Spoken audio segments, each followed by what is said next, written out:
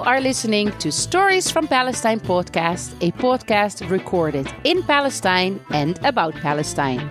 My name is Crystal. I am originally from the Netherlands and I am married to a Palestinian.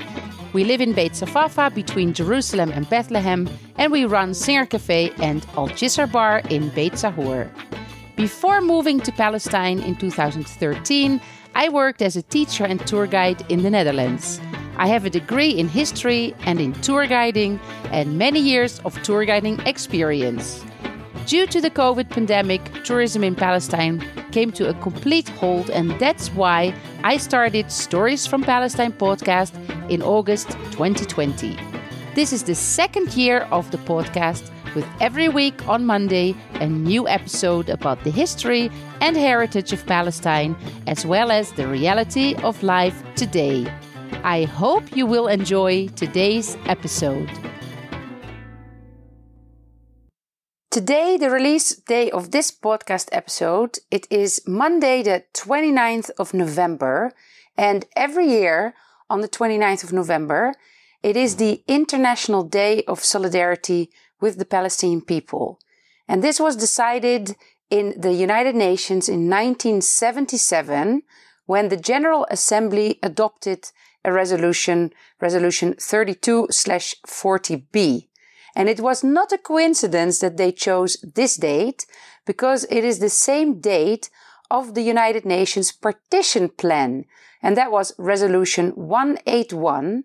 It was adopted exactly 30 years before 1977 in 1947.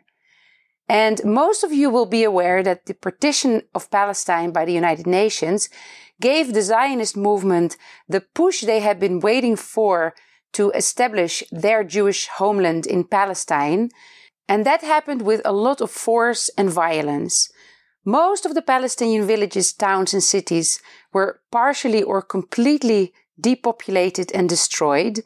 And until today, families from these towns and cities can be found living in refugee camps in the West Bank, in Gaza, and in neighboring countries, with the fourth generation being brought up in the refugee camps under very difficult circumstances. In the meantime, the State of Israel was created in 1948, and then in 1967, this new country took its chance and military occupied the Gaza Strip, the West Bank, Sinai, and the Golan Heights. And it started moving its own population into the territory it occupied, mainly in settlements that were built on Palestinian agricultural land, but in Jerusalem and Hebron, also inside the cities. For this podcast episode, I asked several Palestinian friends to send me an answer to the question, what do you think people can do in solidarity with the Palestinian people? I also asked my friend Anwar, who is from Hebron, who lives in Shahada Street, which is the infamous street that is closed off by military checkpoints, to tell us a little bit about life in the old city of Hebron. This is the street where the Israeli settlers are protected by the army and where the native population is struggling to stay. I could not find the time this week to do live recordings, so rather than a conversation, you will be listening to audio messages that I received from these friends.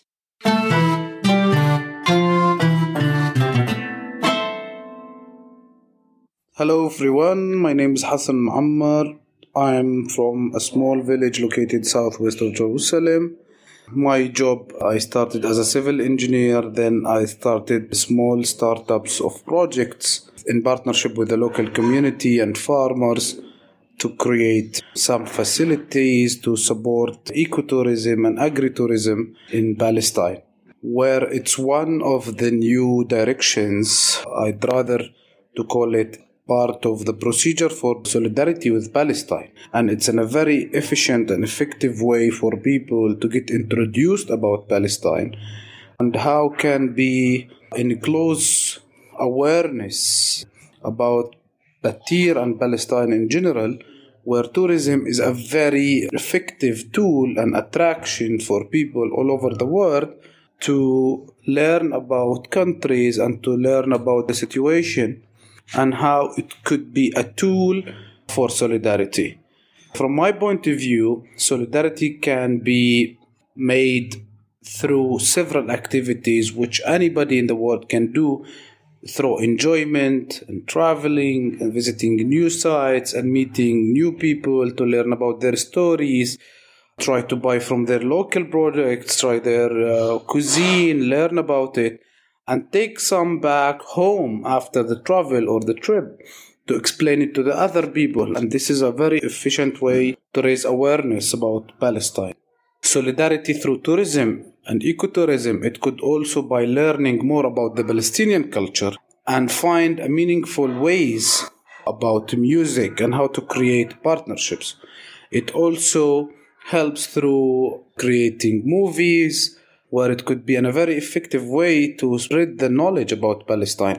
Tourism, it could be an industry and a very strong industry for solidarity by visiting the local workshops of the people and buying their products, or meeting the farmers in the fields, buying their products and learning about their traditional ways of cultivation, where it could be practices to create some joint venture projects in the future with some Palestinian farmers to increase more awareness about agriculture in Palestine and traditional ways of Palestine, and also to support farmers directly into the field. This could be done all through your solidarity by finding a way to come as a tourist in the beginning in Palestine. This is what I think is a very effective and efficient tool. And I think also that your solidarity by being here is important. But the most important in how to take a message back and try to help people on the ground, this will be more stable and sustainable solidarity to empower local people on the ground. Initiatives like Handmade Palestine help artisans, especially those who have no access to online markets, let's say. So Handmade Palestine gives that space for more than 25 women groups and cooperatives. Also, we work with independent artisans. So we give them that space to promote their products online, to tell their stories. Such spaces are very important, and the world realized the importance of having online presence, especially after the coronavirus. Now a lot of stores are closing, was it in Palestine or anywhere else in the world, because people now prefer to shop online. It's easy, it's convenient. And Handmade Palestine gives that convenience to our customers, to people who like to support artisans from Palestine. We ship internationally. We give our customers updates, offers. We are online all the time. So such initiative is important. Also, many of the artisans that we work with, they come from remote villages and places in Palestine. It's even hard for them to get access to physical markets to sell their products. Many women in Palestine depend on making handicrafts to make a living. It's also at the same time something which gave space to preserve our culture and our heritage, because these women worked in tatriz, worked in soap making, olive oil soap making. The men artisans, they work in, for instance, in ceramics, in olive wood. So all of these things kept the stories that our culture has given us and allow us to tell these stories to the world. And of course, at the same time, giving a push to the economy, giving an opportunity for those people to sell their work and be sustainable. Fayrouz Sharqawi, Director of Grassroots Al-Quds. I think that oftentimes international solidarity with Palestine is translated into charity to the Palestinians or helping out the Palestinians, while the true meaning of solidarity is actually taking responsibility. The colonial project in Palestine is enabled, funded, and supported by so many governments and corporations, international ones. And for people to show true solidarity with Palestine, they need to hold their own responsible. They need to tell their governments that it is not in their name that these governments enable colonialism and the Zionist occupation, ongoing oppression of the Palestinian people.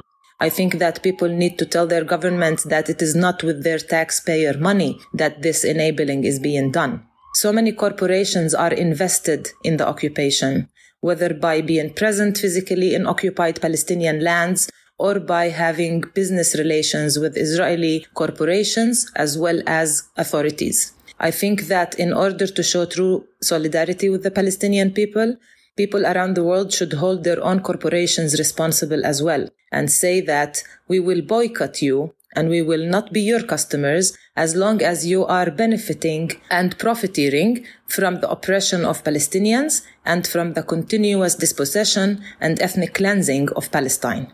The occupation state has been gaining a lot of experience in oppression and has been building weapons and technology that it has practiced on Palestinians. And it is selling this expertise and selling these weapons and technologies to other governments as well as to corporations around the world.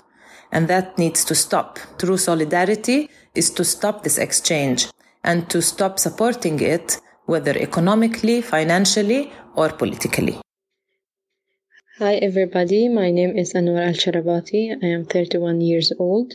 I am Palestinian and I live in Hebron. I studied English and French and I had my master's degrees in business administration from Hebron University. I live in H2 area in Hebron. Hebron is divided into two areas, H1 area and H2 area. H1 area is under the Palestinian Authority and H2 area is under the Israeli Authority. So I'm living in Al-Shuhada Street in H2 area, which is considered as a military closed street, or let's say military closed area. Unfortunately, this street was one of the most important streets in Hebron. It was like a connection between the north and the south of Hebron. Everybody used to come to the central vegetables market here in Hebron. And this street leading us to this area. And there were the bus station also. From everywhere, from Jenin, from Nablus, from Nasira. Everybody used to come and stop in this bus station. Unfortunately, in 1994, the Ibrahimi massacre happened and everything changed. The Ibrahimi Mosque itself also changed. The Israeli Authority decided to divide the Ibrahimi Mosque.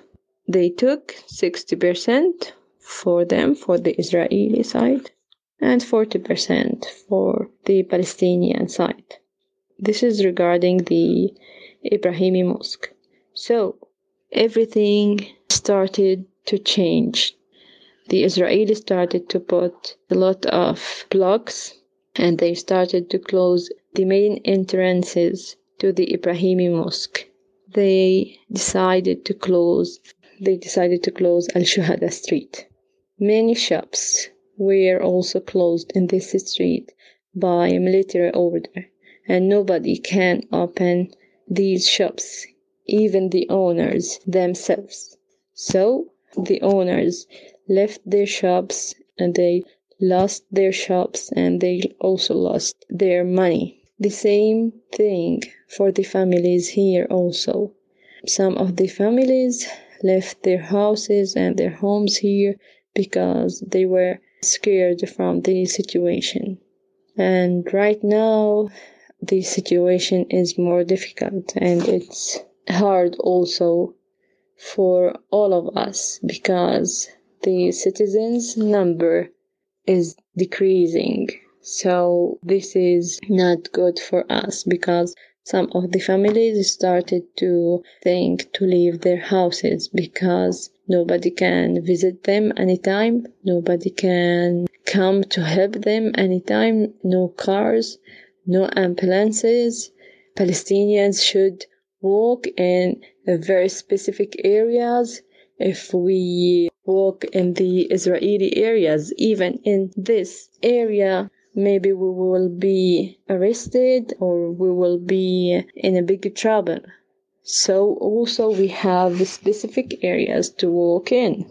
And we have to cross the checkpoints every day. We have to hold our IDs every day because the Israeli soldiers checking our ID numbers on their system. And if anybody wants to visit us, they should have a permission. He or she should have a permission. Or if they don't have permission, they should come from other way. They should walk maybe for 10 minutes. They should walk. This also has social impact. I think that it makes like social division, which is not also good for us because we are living in the same city and we have this problem. So this is not good for us, and this would reflect on us in a negative way because we are not able to see everybody like others, like normal people. We are not able to bring something to our houses like furniture or something because we have to call all of our neighbors to come and help if we want to bring anything new for our houses. So this started to be very difficult and hard for us. We have to walk. Also, we can't bring our cars. Even if I have a car, I should put my car in, let's say, in Bab al-Zawiya, and I have to walk for my car to reach there. So this is not also good for us. In the rain, we have to walk also under the rain. In the summer also, it's not like other people. It's not like even the settlers themselves. The settlers here, they can ride their cars, they can get taxis, the ambulance also. If there is some emergency, it can come easily, but also the ambulance here, they should speak with the Israeli side and tell them that we are coming to take Palestinian patient. So this is the situation here, alhamdulillah. Regarding our daily life and the harassment of the settlers or the troubles that would the settlers make, we are trying here to avoid and ignore any kind of such troubles because we all know if we get in trouble, we will be arrested or we will pay for them around 2,000 shekels in order not to get in jail. Unfortunately, I think we are living in a prison, so they can also close the checkpoints because it's electrical, gates, and anytime they can open these gates anytime. So it's like a small prison for us. Despite that, every day, all the citizens and all the people here who are living here get up every morning to go to their works, to do their duties, to go to schools, go to university. So we are not giving up. No, we are trying to make a normal life, which is not normal, but we are trying to live a normal life. Regarding the people solidarity with us, I do appreciate every effort that others do. I know a lot of my friends who are from outside the country, a lot of my foreigners friends also, they are doing their best to say what's happening here, to tell the story, to tell the Palestinian story about what's happening here. We are living under occupation. We are trying to save our land, to save our homes here, to save our heritage. Our house here is my grandfather's house, and it's my father's house, so I'm trying to save this historical heritage and this old house.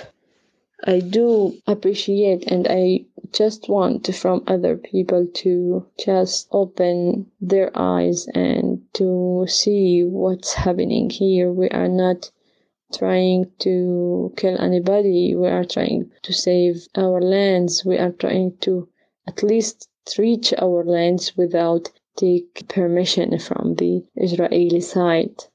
So my friends outside the country, they came here and they saw the situation and they saw how we live. They also taste our food. They also saw how we really respect others. So I do want others also to respect us as Palestinians and to look at us as good model, because we are trying to represent our country in a very good model. We are trying to represent ourselves also in a very good model. So I just want people to see the correct image about the Palestinians. Thank you. Hello, my name is Jack Monayer. I'm from Jerusalem and I am the coordinator of the EAPPI program, or the Ecumenical Accompaniment Program in Palestine and Israel. In this program, we will bring internationals to accompany vulnerable Palestinian communities in an attempt to provide protective presence from settler and security forces' harassment and violence. The other thing these accompaniers do is they document human rights violations as they take place. And then the third and most important thing that they do is that they advocate in their own home countries on the things that they have witnessed. Now, when I'm asked, how should we practically show solidarity with Palestinians, I used to have a 10-step action points that people could take. But nowadays, I'm much more hesitant to give an answer. The main reason being is that, first of all, it's difficult enough for us Palestinians to organize, to resist, to show resilience ourselves.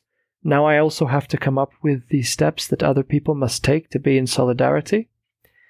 I think first and foremost it is the main responsibility of anyone who cares for human rights and justice to take actions in order to stand with those who are oppressed. But it's not our job to tell you what to do. I don't know the context of, say, someone from the United States or Sweden, their social circles, their stakeholders. Therefore, how could I possibly give specific action points that people must take?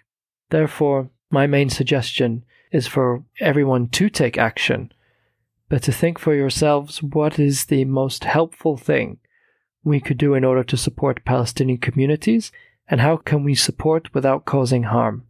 This is the best way to support a just peace in Palestine and Israel. The second reason that I hesitate is that over the past few years, I've seen thousands and thousands of people come and visit and allegedly show solidarity with Palestinians. But actually it's more like a consumer culture. They are here to come and to consume the Palestinian stories, the Israeli-Palestinian conflict as a whole, as if they are watching a show or a form of tourism. And this really bothers me. Palestinians are desperate to get their stories out there. We want to be heard. We want people to come and visit. But we can't have this passive consumption of our stories without any follow-up action. These are real people in a real struggle that need assistance as soon as possible. Therefore, if you are a passive bystander, you're no use to the Palestinian people, you're no use to a just peace for both Israelis and Palestinians. You must take action. Therefore, I'm more hesitant in general to give specific action points, but would rather have people reflect A, am I being a consumer of Palestinians or Palestinian stories? And B, what are the actions that I can take in my immediate circles with my different stakeholders in order to help put another crack in the wall which will eventually come down? Thank you.